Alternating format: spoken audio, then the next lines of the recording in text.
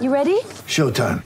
On May 3rd, summer starts with The Fall Guy. Let's do it later. Let's drink a spicy margarita. Make some bad decisions. Yes! Audiences are falling in love with the most entertaining film of the year. Fall Guy. Fall Guy? Fall Guy. That's what the poster said. See Ryan Gosling and Emily Blunt in the movie critics say exists to make you happy. Trying to make it out? Nope. Because I don't either. It's not what I'm into right now. What are you into? Talking. Yeah. The Fall Guy. Only in theaters May 3rd. Rated PG-13. When you need mealtime inspiration, it's worth shopping Kroger, where you'll find over 30,000 mouth-watering choices that excite your inner foodie. And no matter what tasty choice you make, you'll enjoy our everyday low prices, plus extra ways to save, like digital coupons worth over $600 each week. You can also save up to $1 off per gallon at the pump with fuel points. More savings and more inspiring flavors make shopping Kroger worth it every time. Kroger, fresh for everyone. Fuel restrictions apply. Hello, I'm Scott Soshnick. And I'm Eben Novy-Williams, and this is the All Rise Sports Business Podcast, The Sporticast.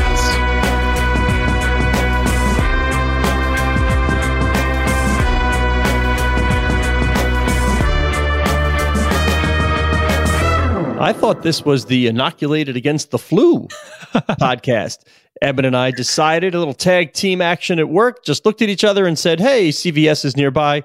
Why don't we get our flu shots right now? Healthiest podcast in America. Healthiest podcast in America. I was very impressed with the pharmacist. I said to her, how often do you get sick? Because obviously there's so many people that come in there with illness. She said, last time I was sick was 4 years ago. Amazing. Do we buy that? 4 years ago? Or is she just flexing? I don't think she would lie to you. No, why not? All right, Novy Williams, you wouldn't lie to me and you wouldn't lie to our readers when you tell me that Major League Baseball, now, this part I don't get. Major League Baseball, much like the NFL, which ballyhooed sort of this divvying up of international markets, had teams bidding to see who could do commercial work in different places around the world. Baseball did something very similar, only we heard nothing about it until you wrote about it last week. I find it fascinating that baseball just went under the radar on this. And especially since, by the way, it's like, it's almost done. All the teams know they can have more than one team in a region, but everybody got what they wanted. Yeah, you're right. And I'll do the news first, and then we can talk about the timing and the announcements, et cetera. Back when football announced its international markets, they were assigning specific markets to specific teams that wanted them back in December. And from what I was told last week, a month later in January, baseball ran a similar process. Every baseball team was told that it could come to the league with 3 international markets, so either specific cities or countries. Now, don't knee-jerk like I did, though. I knee-jerked. I'm like, well, everybody wants the Dominican. Then I'm like, well, there aren't that many commercial opportunities available in the Dominican Republic. So don't knee-jerk like I did. Baseball, unlike American football, there's a wider kind of breadth of places where the sport is played. And from what I was told, teams submitted a really wide variety of countries where they want to do deals. And just to specify exactly what's allowed here, if you're a baseball team, you're allowed to have a Japanese company, for example, be a sponsor of your team, and you can use the Japanese company in your domestic footprint. But you are not allowed to do things in Japan with that company, because that is not allowed under baseball's rules. As of before January, baseball did all of its international marketing as a collective. Now, depending on what countries these teams chose, they can now go into countries like, let's say it's the Dominican Republic, or let's say it's the Netherlands, and they can do deals. They can have fan shops pop up. They can do events there. They can do their own marketing and their own marketing deals in those countries. So baseball teams, anyone who wanted to participate was able to choose up to 3. The biggest markets like Japan and South Korea were not included in this because they're already so mature from a sponsorship standpoint. But I think we're going to see, Scott, in the next couple months, a number of deals that start to come internationally for baseball teams that really get to show which teams are interested in what areas. All right. Now, are we going sort of the Yao Ming Rockets model where I have a player, or Eduardo Nájera and the Dallas Mavericks, much like the Cowboys wanted Mexico? Makes perfect sense from a geolocation standpoint. If I have a particular player on my roster from another country that's popular, is it going to be team popularity or all of the above? I think it's all those things. So if you're the Houston Astros and you have Jose Altuve, who's one of the best players in baseball, very popular down in Venezuela, yeah, you may very well want to do some things down in Venezuela because you have one of the best, if not the best, Venezuelan baseball players on your roster. And then think about a team like the Seattle Mariners, which are tremendously popular. Again, Japan is not part of this, but tremendously popular across Asia, largely because of Ichiro Suzuki and his success. I would imagine that the Mariners might be interested in some markets in Asia that a team on the East Coast, let's say the Tampa Bay Rays, probably are not that interested in. So I think it's going to come down to geography. It's going to come down to what your roster makeup is. There may be some connections between your owner and specific places that may draw some interest there as well. But yeah, I think these markets are going to change a bit. One thing that's interesting that happened recently, baseball teams are now allowed to sell jersey patches. And we've seen in other sports that a lot of times teams like the NBA teams that are allowed to sell jersey patches too, a lot of those deals actually end up going to foreign companies. It's an easy way for a company that's not based in the US to get a lot of eyeballs on your logo, on your brand name here in the US. So a lot of those companies are overseas. I think you're going to see a lot of teams doing their jersey patch deal in a foreign country where they have these international rights, and then being able to do a lot of things in that country with that company. I don't know if I've ever told the story on the show, but I'll tell you, like years ago, and to see this sort of the pace at which all of this moves when something hot happens. So smack dab in the middle of Linsanity, I found myself at Madison Square Garden sitting in the office of the CEO at the time. I'll let people figure it out who it is if they don't know. But I'm sitting in the CEO's office when a phone call comes in from a soft drink company that said, tonight, we want to change our signs, our courtside signage. We want to change it to Mandarin and leave it that way for the duration of whatever they wanted. It's just amazing that you have to capitalize. I remember Hideki Matsui and Komatsu. I remember the Komatsu sign in right field when Matsui was doing his thing for the New York Yankees. And I wonder, we don't know specific teams and areas, do we? I don't want to put you on the spot, but I mean, if Jay-Z's singing about the Yankee cap, it's that we know that the interlocking NY and the pinstripes are pretty famous all around the world. I wonder where they think and for what reason. Where do the New York Yankees feel there's opportunity out there? I don't know specific pairings. I can tell you that there are definitely teams, and the Yankees would be one of them, that are taking this opportunity very seriously because they feel like there's a lot of commercial opportunity outside the U.S. for them.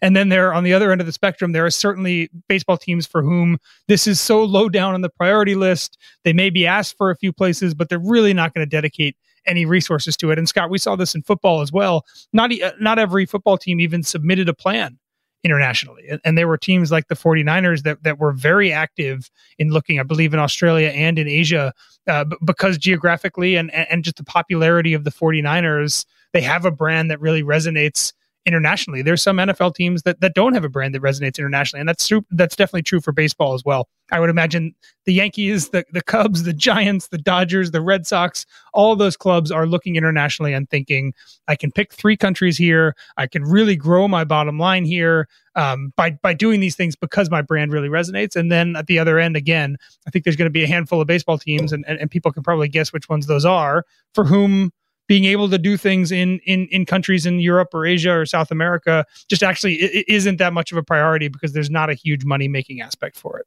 I'm interested in why you spoke about the Mariners and Ichiro before, when we have right now, the Angels, we have Ohtani and the Angels, and yet you still went back for Ichiro and the Mariners. You think the Angels are more popular in Japan than the Mariners are? I guess maybe now they might think be. Shohei Ohtani right now is the most popular U.S. baseball athlete in Asia. And we go back to my focus group of one when we were watching Little League World Series, and he said all of the Asian-based teams and Hawaii as well, they were every single kid threw like Ohtani, and the batting stance was Ohtani. They were emulating the person that they wanted. Yeah, I wonder if that would have looked like Ichiro 10 years ago. Yeah, right? If only you could just slap the ball and run that fast, or exactly. Pitch and hit like an all-star amazingly. So the question is, by the way, let's just talk about a little marketing here. If you're baseball, you've got one heck of a conversation piece in the American League most valuable player. You got this once in a generation player who hits, crazy home runs or whatever. He's, fantastic hitter. Oh, by the way, once every 5 days he goes out there and he's a fantastic pitcher as well. And then you've got a guy, Ruthian, literally in size, right? He's this outsized figure playing in your biggest market for your most storied franchise, as of recording, looking to eclipse the American League home run record. And when you start to talk about eclipsing the names of Maris and, in 1961, you're talking about all-time conversation piece stuff. Where do you settle on this sort of MVP of Aaron Judge and Shohei Ohtani? And boy, I really wonder. I'd love to see the two somehow do some kind of baseball promo. If I'm an advertiser in baseball, how do I not get these two guys together? And then on top of that, what in the world in the sports business realm? What in the world is Aaron Judge worth? He turned down a whole lot of money to just play out the final year. Couldn't agree on the Yankees. And I think this may be. I'm trying to think of all the athletes who went into the final year and didn't sign and said, I'll bet on myself. But he's not 25. He's not 25. Is this a difficult? Again, this is all sports business. Like what happens on the field. Do you want to devote a 7, 8, 9 year contract to? How old is Aaron Judge? I believe he's 30. Yeah. 30, 31. At least okay. 30. Yeah. Yeah. I mean, you've got your historical data and your analytics to show you at what age the production starts to wane.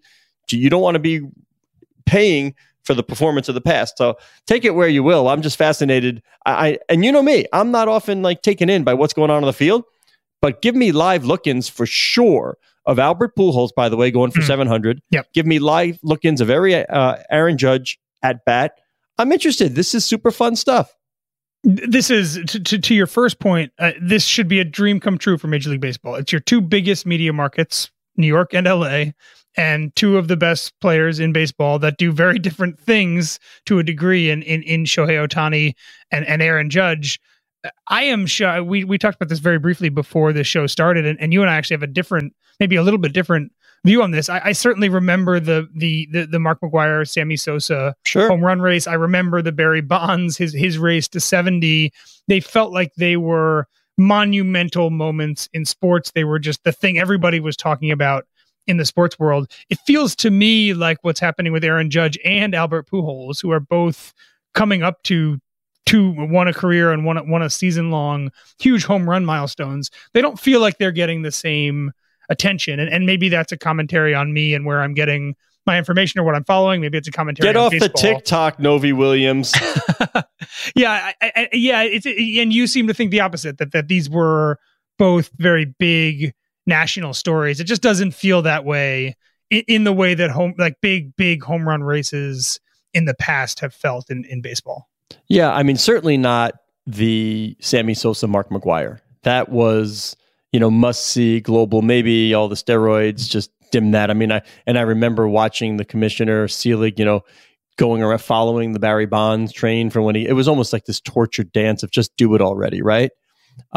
Baseball really couldn't. There wasn't a lot of celebration. It wasn't a celebratory thing. Yeah. Aaron Judge, by all means, I mean, he's this larger than life figure, and this global nature of Shohei Ohtani. There's real marketing opportunities here. I'm curious to see who attaches, how they attach, how they're utilized, and then looking forward. Listen, Randy Levine, friend of the program.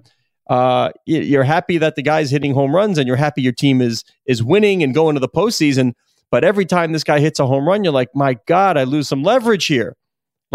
It's going to be very difficult to say no to Aaron Judge. Could you explain to your fan base if you lose him, saying, well, we had this spreadsheet, and if we committed this number of dollars over this number of years, and we wouldn't be able to do this, even though we're the New York Yankees, there are limits. You're not just going to pay the guy, whatever he wants. But also very difficult. You need to have the internal workings here. You need to know when you say, what is he worth? What's the ROI here? What is actually each win, each ratings point? How do the Yankees capitalize and and derive revenue from every time he does something and help this team win? 8 years ago, a decade ago, Aaron Judge is signing on the heels of this season a 10, 12-year deal worth $300 million. Right. He's getting the bag 8 years ago. He's probably signing it with the Yankees to stay in New York. The economics of baseball have changed so much, and this is exactly the scenario that we're seeing less and less of. It's the players who are obviously extremely good in their early 30s, but you know that they're not going to be as good in 7 years. And baseball teams used to overpay for that. And they used to pay a lot, knowing that at the tail end of the contract, this person was not going to be performing. And now baseball teams are unwilling to do that. And I am fascinated to see what Aaron Judge, who right now is worth all of the money, without question, what he's going to get in terms of length of contract. Because next year, he's going to be one of the best players in baseball and extremely valuable. But that's not going to last forever. And if he is expecting, and maybe he'll get it, if he's expecting a deal like the one that we're talking about, Albert Pujols capitalized on this big time. I don't know how old he was when he signed that mega final deal, but it was one of those deals that you just knew he wasn't going to be the same guy at the end of it. And Aaron Judge, the Yankees could certainly end up keeping him. It seems like it looks less likely the longer this goes on, in my opinion. But yeah, this is he is in some ways doing all these home run hitting heroics at the worst time to do them in modern baseball history, just by virtue of the way baseball teams are handing out money and the way they're being rewarded economically. Yeah, I'll reverse engineer it. If he's going to leave, where's he going to go? That's what I want to know. Like who? The Dodgers. I mean, who has the money to pay? The Dodgers have a giant payroll already, and they're playing very well. Steve Cohen could certainly pay him, and he could put pressure, just force the Yankees to pay more money if he just flirts with Aaron Judge. I don't know. I just don't see anybody else pulling the trigger. I don't see the Yankees letting him get away. It's interesting, yeah, because the part and parcel of what I just said about the changing economics of baseball is that there's just fewer teams in general that have the interest and the ability to pay salaries like this, right? And if it's not the Yankees, to the Dodgers, I chuckled, right? Of course, if it's not the Yankees, the Dodgers, or the Mets, the Padres have been willing. There's really not that many. There's probably another single handful of teams, maybe that have proven in the past 3 or 4 years willing to go out and do these absolutely mega all-time baseball contracts. It's going to be a fascinating one for sure. I would never sports radio knee jerk to sort of this, never going to work, terrible deal. But I stumbled across, I don't know why, maybe my focus group showed me or whatever, but the Juan Soto numbers since he went over, no bueno. Is that right? I haven't seen. Yeah, I don't know the exact, but I guess we'll have to do this off air and we'll come back and we'll talk about it like next time. But yeah, Juan Soto, since he went to Slam Diego, not so good. Where's our producer? I mean, we don't have one in real time. Right. But speaking of highly paid, and Juan Soto's 23, by the way, right? Aaron Judge is at least why like 8 years older than Juan. It makes a huge difference. Just a couple of months is not a career. Obviously, the guy's a fantastic baseball player, so that's why I said it would not knee jerk into the sports radio discussion of what a terrible move. But just I thought worth noting that has not been good since. And then you have, of course, the other things going on with the Padres and Tatis, and just been tough there. But you know who did get paid? Kylian Mbappe got paid. And Kurt Badenhausen every year looks at the highest paid soccer players. And I'm not so sure, if you asked me to name the top 5 soccer players in terms of income, that I would have, had I thought about it, and then really, it's one of those where you say Mbappe, and I'd have been like, oh yeah, that makes sense to me. But I'm still default Messi in my brain. I still default to Messi. So you tell me. I mean, Mbappe is just a fantastic player. Also, not very old. International soccer players are gaining far and wide appeal, especially in the U.S. market. Not surprised that we're seeing the kind of numbers we are from these folks. This list to me is fascinating for a number of reasons. You mentioned Mbappe, number 1 there, a salary of $105 million last year, plus $20 million in endorsements. And then number in the US, we see it the other way, right? We see it's way more in endorsements than especially the tennis players and the golfers. And you see that in number 2, who is Cristiano Ronaldo, who's only making $53 million from Man United, but it's $60 million from endorsements. So he's making way more on the endorsement side than he is on the salary side. The top 5: Mbappe, Ronaldo, Messi, Neymar, and Mo Salah. 3 of those players, Mbappe, Messi, and Neymar, all play for Paris Saint-Germain. PSG. There is a huge drop here also between number 4 and number 5. So Neymar is number 4 $91 million last year. Mo Salah is number 5, less than $40 million last year, Scott. So there is more than double, 2x the difference between number 4 and number 5 on this list. Really shows that there is a class of global soccer superstar. It's 4 people. It is Mbappe, Ronaldo, Messi, and Neymar. And then everybody else who is supremely talented and has a lot of potential from an endorsement standpoint is just so much lower than all of them. The rest of this top 10, Scott, I follow soccer, international soccer fairly closely. I was shocked by this. Eden Hazard is number 6. Andres Iniesta, who's playing in Japan right now. I thought Iniesta was like 55 years number old. 7. Yeah, Raheem Sterling, Kevin De Bruyne, and Antoine Griezmann round out the top 10. It's a very interesting list, but I think if you were to look at this kind of plotted out, again, you've got these 4 stars and then so many people that are in that $25 to $40 million range. Just a huge cluster of some of the most famous players in the sport. Really interesting stuff. Now our fun conversation was, all right, now there was one guy who's not on, like, not top 10, top 5, whatever, and is scoring goals and buckets. And I'm like, let's see next year who finds this guy. And I'm like, because all I do is watch the highlights here. And it's like every day the guy is scoring a goal. Erling Haaland, the new star. And you got to. And by the way, he's got the look, he's got the story. Like this guy can become the face of soccer. Like it just gets the feeling like he could really be someone that advertisers attach themselves to, and he can promote anything anywhere. And maybe most importantly, he also has the team. Right, Man City is one of these very elite handful of European soccer teams. Sheikh Mansour. Whatever they want to retain and sign talent. And again, Andres Iniesta being on this list from a Japanese team, I find totally fascinating. But at the top tier here, this Neymar, Messi, Ronaldo, Mbappe level, it's the 2 of the 4 richest clubs in the world, right? And Manchester City would also be on that list. So I would expect Erling Haaland to be on this list at some point relatively soon, especially if he continues. Salary or endorsements, which at the end, which one will be the higher metric? Because like you got to pay this guy. This guy's scoring goals at some crazy pace. I mean, it seems like just looking at the rest of the players here, it looks like it's going to be salary over endorsements. It's not like tennis where it's almost everybody is in the opposite. And also, at some point, relatively soon, Scott, Ronaldo and Messi are going to fall off the list. They are supremely talented still, but they're not young. Why don't they have the staying power of Federer, though? I mean, Federer announced, he said, I'm going away, whatever. And we did the story that it's okay. The endorsers for Roger will outlast his playing career. He has built the persona and the brand. He really does have a brand. There aren't that many that I know they want to say, oh, I want to have a creative brand, have a brand. Athletes, let's be honest. Many of them don't have.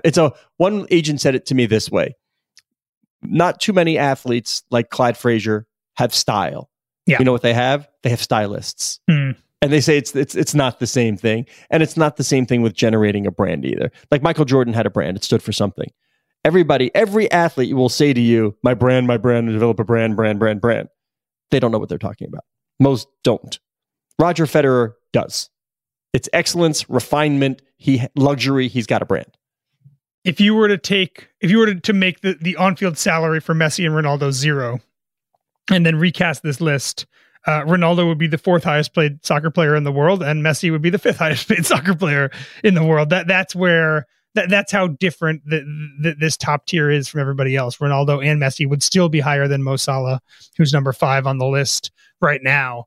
So you're right. In some ways, and those endorsement numbers are going to go down when they stop playing, just by virtue of the fact that they're not scoring goals consistently anymore. But I do think that Ronaldo especially, and maybe Messi to a similar degree, it's going to have massive, massive consumer and commercial earning potential even after they're done playing. Figure out a way to keep your social following, and then you can monetize easily. As long as you can reach those ears and those eyeballs and those wallets, you're doing all right. 100%. Should we end with Tatouche? Should we end with Tatouche? Yeah. I mean, how many people, if I say Tatouche, how many people know where we're headed? Like, how many maybe some in Portland? Maybe some in Portland. And it relates to sport business because Tatouche was the name of, I love the fact that it was Paul Allen's backup yacht. Right, it's not even his yacht. That was Octopus, And that has already been sold to a Swedish pharmaceutical billionaire, Roger Samuelson, $325 million. Okay. But he also had this other yacht. And what are the stats on Tatoosh? I have it as the 90. 60th. Yeah, $90 million to ask, 303 feet long, 60th largest in the world. Asking price later this month, $90 million. And the reason we found this worthy of talking about, it is just sort of, the continuation of the assets of Paul Allen and the trust being sold. And we all know at some time that it's going to be the Trailblazers, right? And it's going to be the Seahawks. And those are going to draw two things, a lot of attention and a lot of dollars. Yeah. It seems as though Paul Allen's trust is being controlled by his sister, Jody Allen. Paul made it fairly clear in his will, as we understand it, that he wanted all of these assets sold off with the money going towards the trust's philanthropic efforts. I imagine, Scott, it's a bit easier to sell yacht number 1 and yacht number 2 than it is to sell NBA franchise number 1 and NFL franchise number 1. So maybe the plan here is we're going to unload the things that are a bit easier to sell and maybe even a bit lower of a price tag before we get to the Trailblazers, which is a you said easier. Property. Do you think it'll be difficult to sell the Trailblazers and the Seahawks? I mean, it's a process. I don't think it's going to be difficult to sell them. So when I say difficult, I don't mean struggle to find buyers. I mean the length of whatever that sale process looks like. I imagine is significantly different than putting a $90 million yacht on the market and looking for buyers. We didn't have people preemptively trying to get Tatoosh. We do have people, and Phil Knight was one of them, preemptively trying to get the Blazers. Yes, again, I think when they sell these teams, there's going to be plenty of interest. But you know how this the Chelsea sale aside, these things take a long time. The Broncos were formally on the market for 8 months before a deal was done, and informally on the market for 3 years almost. Oftentimes, and the more buyers, oftentimes the more. The more complicated it is just to whittle it down. But the key was it here, Jody? Somebody said recently that it could be a decade before the Seahawks get sold. Yeah, that was in the statement. Yeah. The key here. That's amazing. So the key here, Eben, and we've written about this before, and we need to make sure people understand that this is a trust sale. It is not sort of like, all right, I want to give this to you. You make me an offer. Okay, I'll take it. There is a fiduciary responsibility to maximize the price for the trust. So could you do that? Could Jody Allen talk to Phil Knight and Phil Knight make a great offer and say, okay, let's just wrap this up quickly? Probably not. You need to prove that there are not higher offers out there, or really what the highest price for this thing could be. So yeah, I think we're going to have a real process, and Phil may be one of the people in there, but I think you're going to have a bunch of people involved. So trust sales a little bit different, that you really do have to get the maximum dollars. And the Broncos are a good proxy here. That was also an estate sale. And there was a lot of conversation, not just who's going to be the highest bidder. It ended up being Rob Walton, but also how diverse his group was going to be, et cetera. So yeah, I think the multi-month process that was the Broncos sale is probably what's going to be in the future for both the Blazers and the Seahawks. It's just, when do we get there? When does that process start? Well said, well done. He is Eben Novy-Williams on the Twitter at Novy_Williams. I am Scott Soshnick on the Twitter at Soshnick. Matt Whitehurst is our producer. Thank you very much, Matt. Our digital media editor is Cora Veltman. She loves it when I remind you that the show can be found at Sporticast, which is the hub of what will soon become the Sportico Media Network.